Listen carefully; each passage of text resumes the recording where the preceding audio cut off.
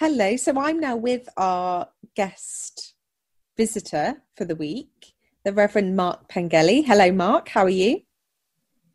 Hello, Grace and St. Luke's. It's a pleasure to be here. And Mark, for the people who may not know who you are, could you just explain your relationship to St. Luke's and also your role and why I'm talking to you today? Well, of course, the clue is in the name. I am your father or your dad. Some folks will have met me. I've had the pleasure of getting to know a few of the folks at St. Luke's since you and Owen, and then more recently, Megan, have been involved in the congregation there. I had a very enjoyable day when you and Owen were married there. But I've also been interested in St. Luke's theology. And I've read some of your former vicar's books. I've been a long-time fan of Greenbelt, so we have that in common as well. And I'm here today because I've had an invitation to share in your service, as it is the Sunday when we remember Christ the King. Indeed. So something quite interesting happened to you over the summer that I think we're going to talk about now. Could you describe that event and how it came about? Well, in a nutshell, I got arrested at an XR-associated demonstration. And it was quite a dramatic afternoon. It was Thursday, the 3rd of September. I went and joined what's called a critical mass bicycle ride. I should say I had no intention of getting arrested. I was there to highlight what I believe to be the climate crisis. And it was during the month-long XR demonstration period. And the critical mass was an associated event. And I wasn't trying to cause too much chaos deliberately. I thought I would join in the bicycle critical mass ride to highlight transport and climate crisis issues.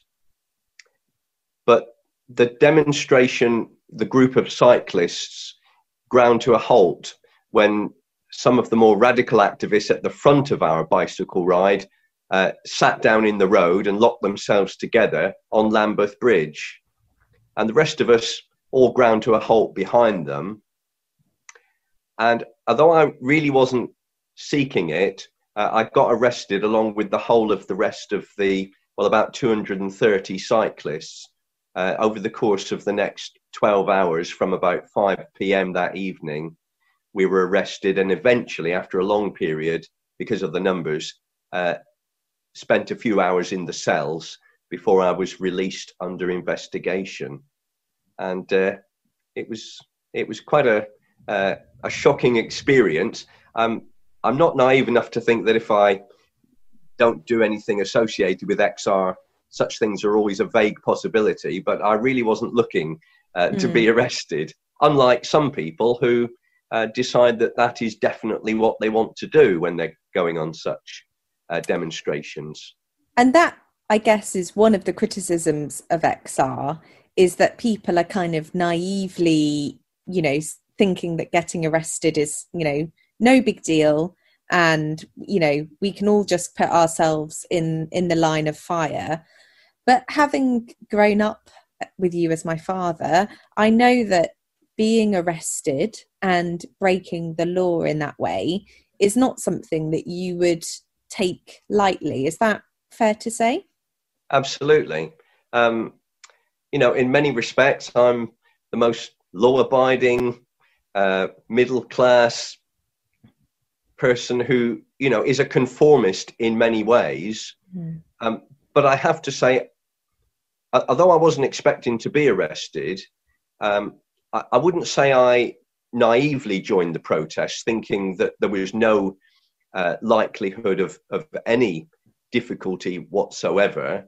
I think I felt that if I got involved in anything associated with climate protest, this was always a vague, in the background kind of possibility. But I think what shocked me was what I found to be the fact that I didn't have to be a deliberate nuisance to get arrested, not on this occasion, and that made these arrests a little bit different than some similar ones, in that they never said to me, well, if you move along, we will, or if you don't move along, we're going to arrest you. And nothing like that was ever said. After a while, we were kettled on the bridge, and the arrests were an inevitable outcome because the police had decided that's what they were going to do. So they were taking quite a hardline approach with this particular protest. And when you realised that you were about to be arrested, so I was obviously on the other end of a WhatsApp chat with you, trying to figure out what was going on. When you realised that this was going to happen, how did you feel? And thinking about, your role as a minister and as a person of faith, what was kind of going through your mind in those moments? Well, I suppose the main thing that strikes me now is I was relatively calm about the whole thing, and that was partly because I was pretty helpless, and there wasn't anything I could do about the situation apart from accept what was going to happen. And over the course of an hour or so, it became obvious that we were all going to be arrested. And I guess I was shocked to a degree, but I was also resigned to it. And consequently, I was quite calm and relatively at peace. And I knew I would just have to wait and be patient. I wasn't fearful because I still believed that in a democratic country like ours, my protest wouldn't result in something terrible happening. And, I was simply held in the cells for 2 or 3 hours after it had taken me several hours to get processed. But it was, I was relatively calm about it, which surprises me, really. I thought I might panic a bit more. Some people were very upset and not panicking, but certainly quite distressed at what was happening to them. And, obviously in many other countries around the world, being arrested for your beliefs or, your views on a particular issue would be a much more commonplace thing. In the weeks that have kind of followed this experience, how have you felt and what have your reflections been on the kind of encounter, I guess, with the law and with the very real challenge, I think, of being an ordained person who, is at odds with the law in the country, which says that actually, no, Mark, you shouldn't have been obstructing the highway. How do you reconcile those two things? Well, I've had to give it a lot of thought in hindsight because I hadn't really thought through how I would answer such a question in advance. And that's partly because I wasn't expecting to be arrested. But I have to say, I've defended my actions and in a sense, I don't apologize for them. I put out a statement on Facebook explaining why I felt that as a Christian, and I was wearing my dog collar on this occasion because I felt I was there, partly because my faith inspired me to be doing so. I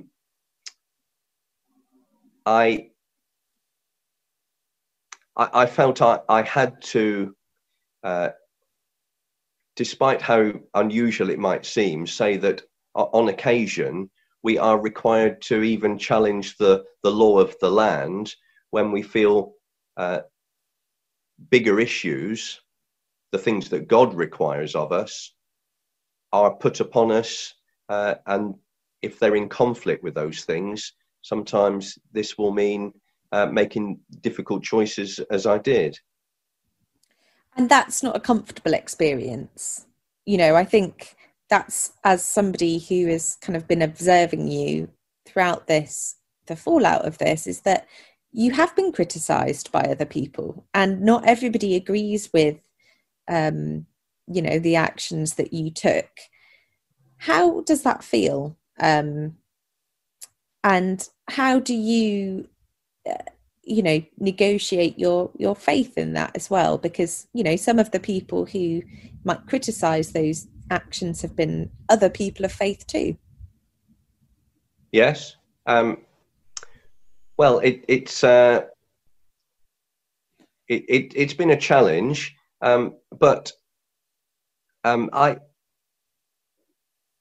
haven't felt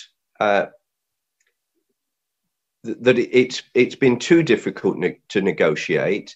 The criticism I had was small in comparison to the support I had, which was interesting. And I guess that what's been interesting about it is that it's given me a great opportunity to raise the environmental issues and relate that to my faith. And I've found an ability to bring that into my ministry in a way which has been unexpected and has made me say, why didn't I do this before? And I suppose perhaps the answer is because I was never really pressed on it before. And it's been an opportunity to do that. And on a personal level, without your kind of vicar hat on, how has this affected your kind of personal faith and your own journey and experience with Christ? Well, without wanting to sound too sort of supercilious about it, it's been a great encouragement to my faith. And, as I said in the piece I wrote for Facebook, when the cell door clanged, which was quite a dramatic moment, it's one of the few opportunities when I was very, very conscious of the presence of God and the prayers of all God's people surrounding me in quite a tangible way, which I probably would say I don't experience day to day. So from a personal point of view, in terms of my faith, it's been a positive and encouraging experience in terms of my encounter with God. Thank you very much. It's been really interesting to hear about your encounter and your experience of being arrested. And obviously, we at St. Luke's will be thinking about you as you go on from here in terms of the consequences. Thank you very much for sharing your story with us, Mark. It's been a pleasure, and my best wishes to all the folks at St. Luke's. Thank you very much.